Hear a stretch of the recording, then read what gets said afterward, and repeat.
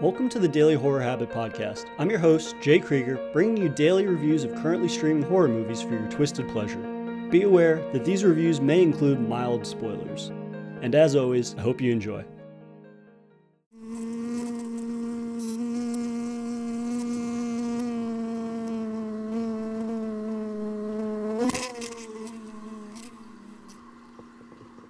The day is finally here. The day I get to gush about David Cronenberg's body horror masterpiece, his 1986 remake of The Fly. The film is the ultimate merger of science and flesh and the ramifications for man's insatiable appetite for conquering the unknown. For better or worse, man once again casts aside consideration for his own happiness and health in search of the answers he seeks. Now, body horror has always been synonymous with David Cronenberg's career.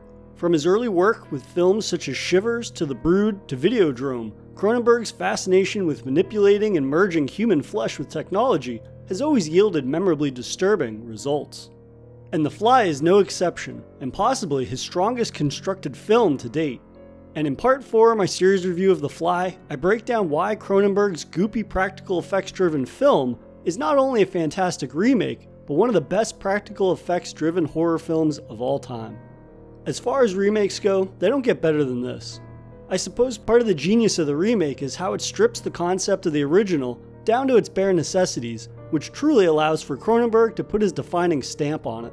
Gone is the family lineage of the Delambres, and what remains is a man priming himself for gene-splicing destruction. The film opens with the eccentric scientist Seth Brundle, played by Jeff Goldblum, who meets journalist Veronica, played by Gina Davis, at a party. In a bid to entice her, Seth invites her back to his apartment for a look at the future.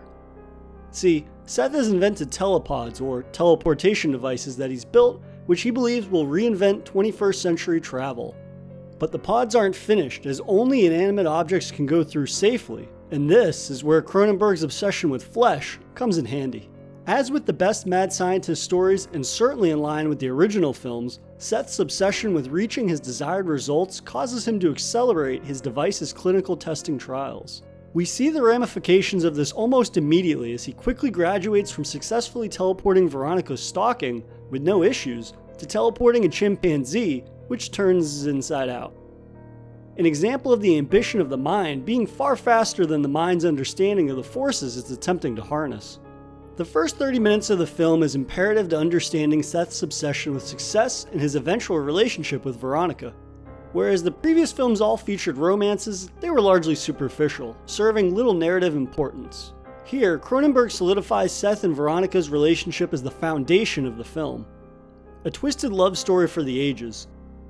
It should come as no surprise that Goldblum and Davis are absolutely fantastic as the quickly smitten couple. Davis eats up Goldblum's zany demeanor as she fuels Goldblum's desire to impress her with his intellect. This is bolstered by writer Charles Edward Pogue and Cronenberg's script, containing a lot more playful dialogue than I remembered between the couple. This fuels the duo's dynamite relationship, making for a genuinely compelling romance that makes the film's inevitable disaster all the more heartbreaking. Something that I had forgotten was just how finely tuned this genre-splicing nightmare is. The first 30 minutes primes the audience for the remaining hour, which quickly devolves into one of the strongest examples of disturbing 80s practical effects work. This comes to light as Brundle is feeling himself after a bottle of champagne, celebrating the success of teleporting a different chimpanzee successfully. Though, booze mixed with jealousy over the idea that Veronica is sleeping with her boss, he decides to volunteer himself for an impromptu human test trial with his teleporter. Talk about the ultimate worst case of liquid courage ever. If the Fly series has taught us anything, it's that this will certainly only end in tragedy. Moments before the pod closes behind Seth, a single housefly sneaks into the pod, and the pair's genes are spliced together. But here's where Cronenberg's vision of the Fly greatly differs from the 3 films that came before it. The transformation is a gradual one.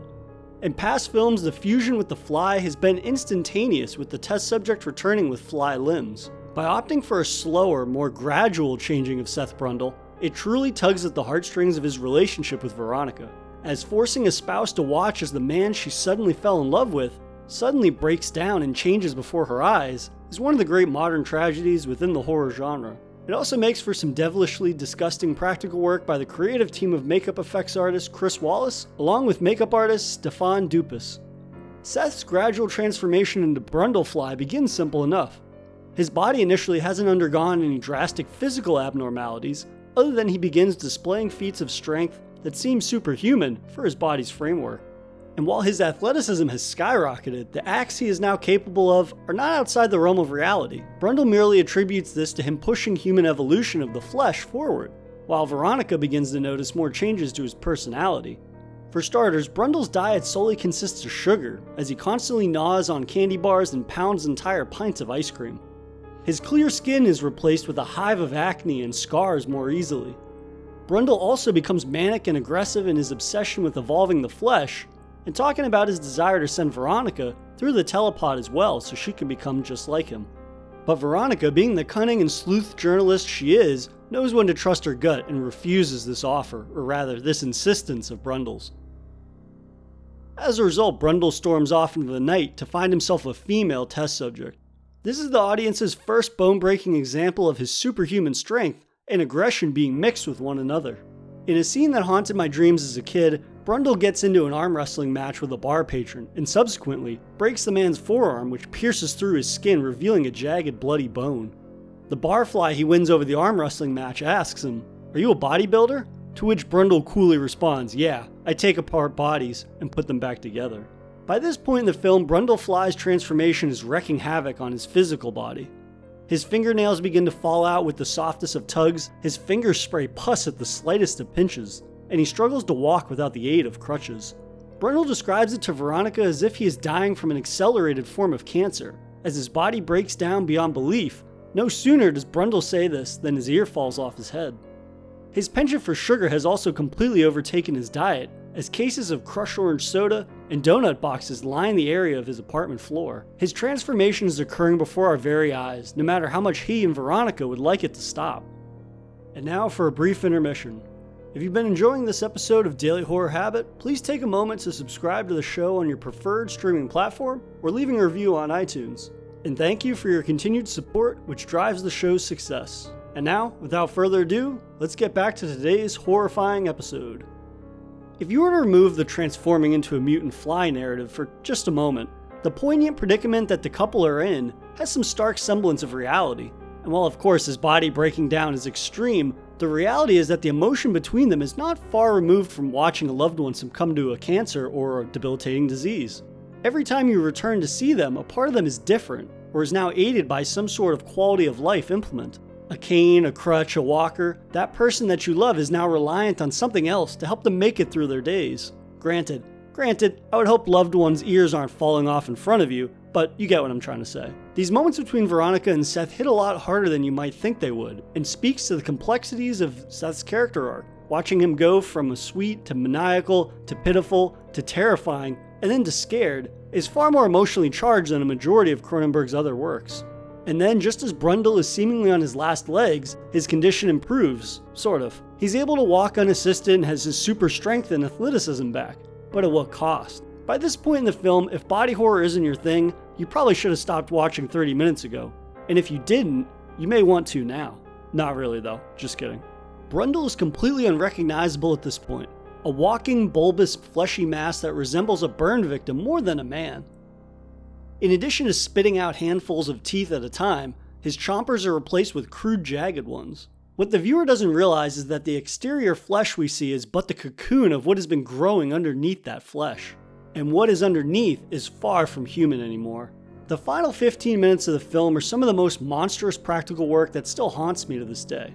A brief scuffle with Veronica results in her easily ripping Brundle's jaw completely off. As he writhes seemingly in pain, the rest of his face crumbles, revealing a fully formed fly head underneath, his very human one. He sheds the rest of his fleshy human skin prison, revealing a hulking, mutated fly monstrosity. It isn't just how Brundlefly looks, but how he hurts others that is a gruesome display of brutality. Rather than impale or rip off others' limbs, Brundlefly vomits an acidic slime that melts the limbs of Veronica's boss, who arrives in an attempt to save her from being sent through the teleporter. His hand and leg melt away, left with only stumps as he screams in pain, staring at his now smoldering limbs. And finally, it wouldn't be a Cronenberg film if flesh and technology weren't merged together at some point, and we see the ramifications of such. Brundlefly becomes inadvertently fused with part of the telepod after the teleportation sequence is interrupted, resulting in Brundlefly being fused together with pieces of the machine.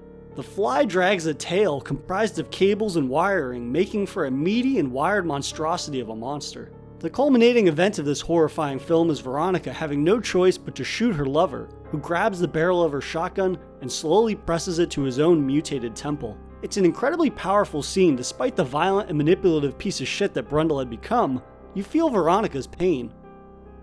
Had Goldblum and Davis not had such fantastic chemistry, Cronenberg's The Fly would have felt like a soulless practical effects show, which I'd obviously still enjoy, but this strong character-driven love story gives the film a quality that I find several of Cronenberg's other 80s works to lack.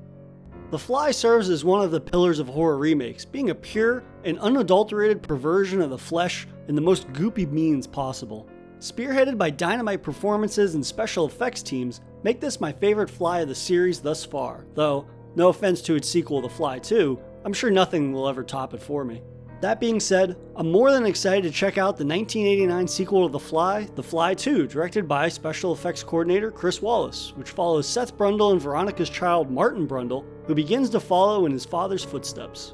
An intriguing premise that has been tackled in Return of the Fly, so hopefully there will be more practical effects driven goodness, and maybe a twist or two. So be on the lookout for the final chapter in my series review of The Fly next week with my review of The Fly 2. And that'll do it for another episode of Daily Horror Habit. I'll see you guys tomorrow for another Daily Horror movie review.